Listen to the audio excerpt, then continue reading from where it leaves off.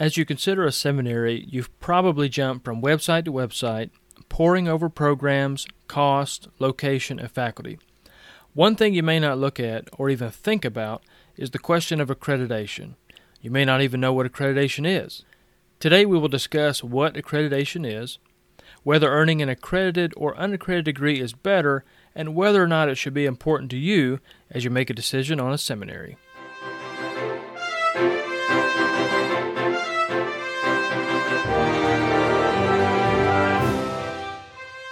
As we approach the question of accreditation, let me define what accreditation is.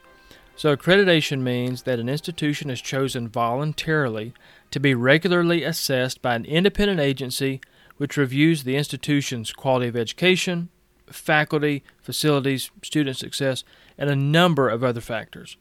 Let me also dispel the misnomer from the beginning that accredited means better and that unaccredited means worse. That's not always the case. First, let's consider unaccredited institutions. Most often, unaccredited seminaries, specifically what we're talking about here, are much like an institute that is run by a church. The students are many times members of that church or members of churches in the area. These institutes may even have a correspondence component that allows students to take courses by mail or even take some online. These smaller institutes can benefit the student with small class sizes and more personal attention. And usually, but not always, unaccredited seminaries are much cheaper when it comes to cost. One thing to keep in mind is that the small church institute model is not the only one found among unaccredited seminaries. Even some very large colleges, both secular and Christian, have chosen not to seek accreditation.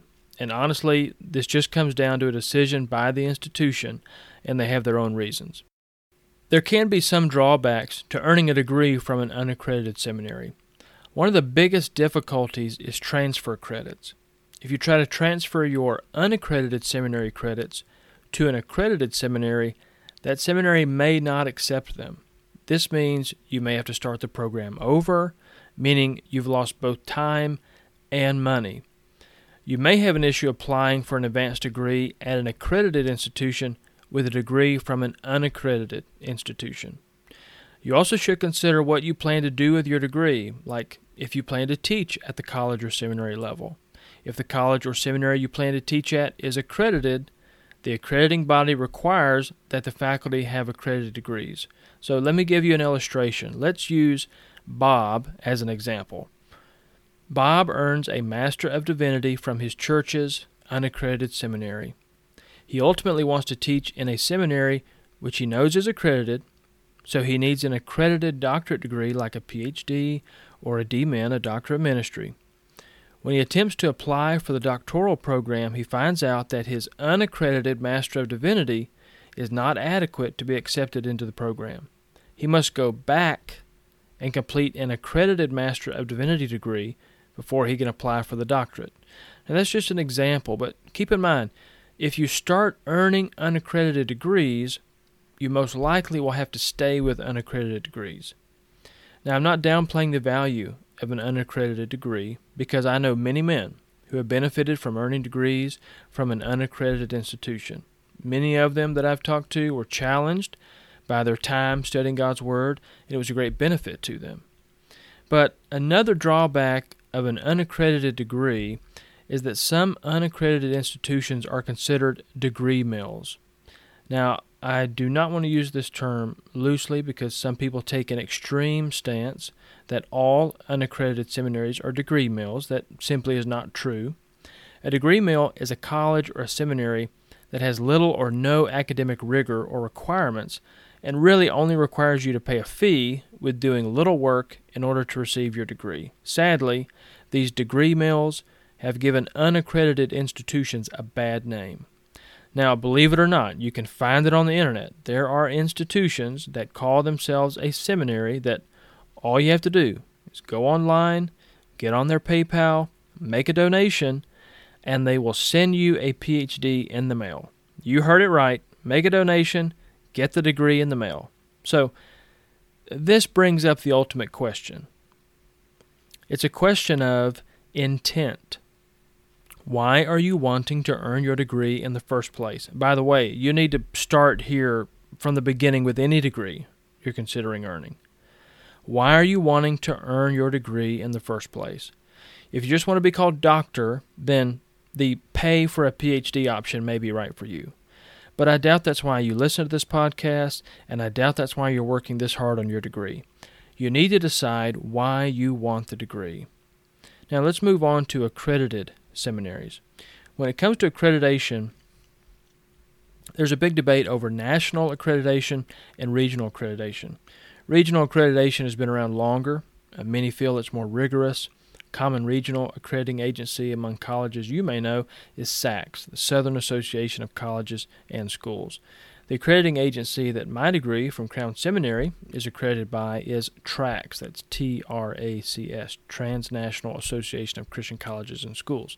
Now, I don't intend to delve into the intricacies of regional and national accreditation here, but needless to say, either one puts an academic institution through strict guidelines in order to receive the accreditation. TRACS has been around for over 4 decades, has done a great job, and it helped my college and seminary. Now, one benefit of an accredited degree is that you can be confident that you're receiving a quality education because there's an independent body that is holding your seminary to a high academic level. In fact, the gold standard for seminaries is actually ATS, Association of Theological Schools.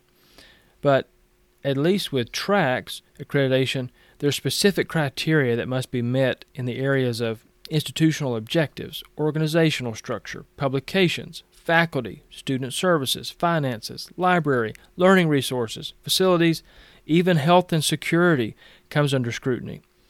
For instance, so one requirement with TRACS, just because I'm familiar with them because that's who accredited where I was working and where my degree's from, one requirement is that a certain percentage of your faculty must have terminal, that's like a doctorate degree, in the field they teach in.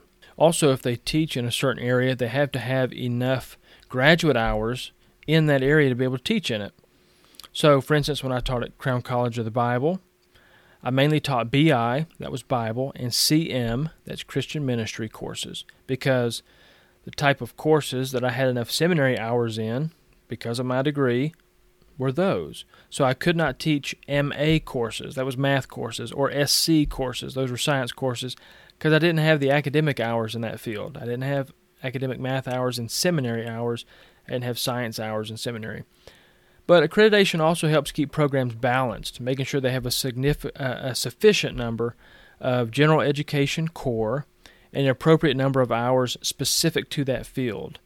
So the accrediting agency is helping the seminary make sure you've got the general education hours, you're getting enough in all of your specific field, but then all the other disciplines that go into that.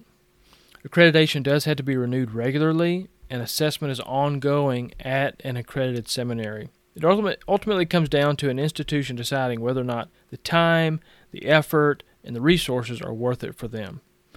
Now, I currently teach online courses for Crown College, and I want to continue sharpening my skills. I cannot currently teach at the seminary level because I only have a Master of Divinity degree.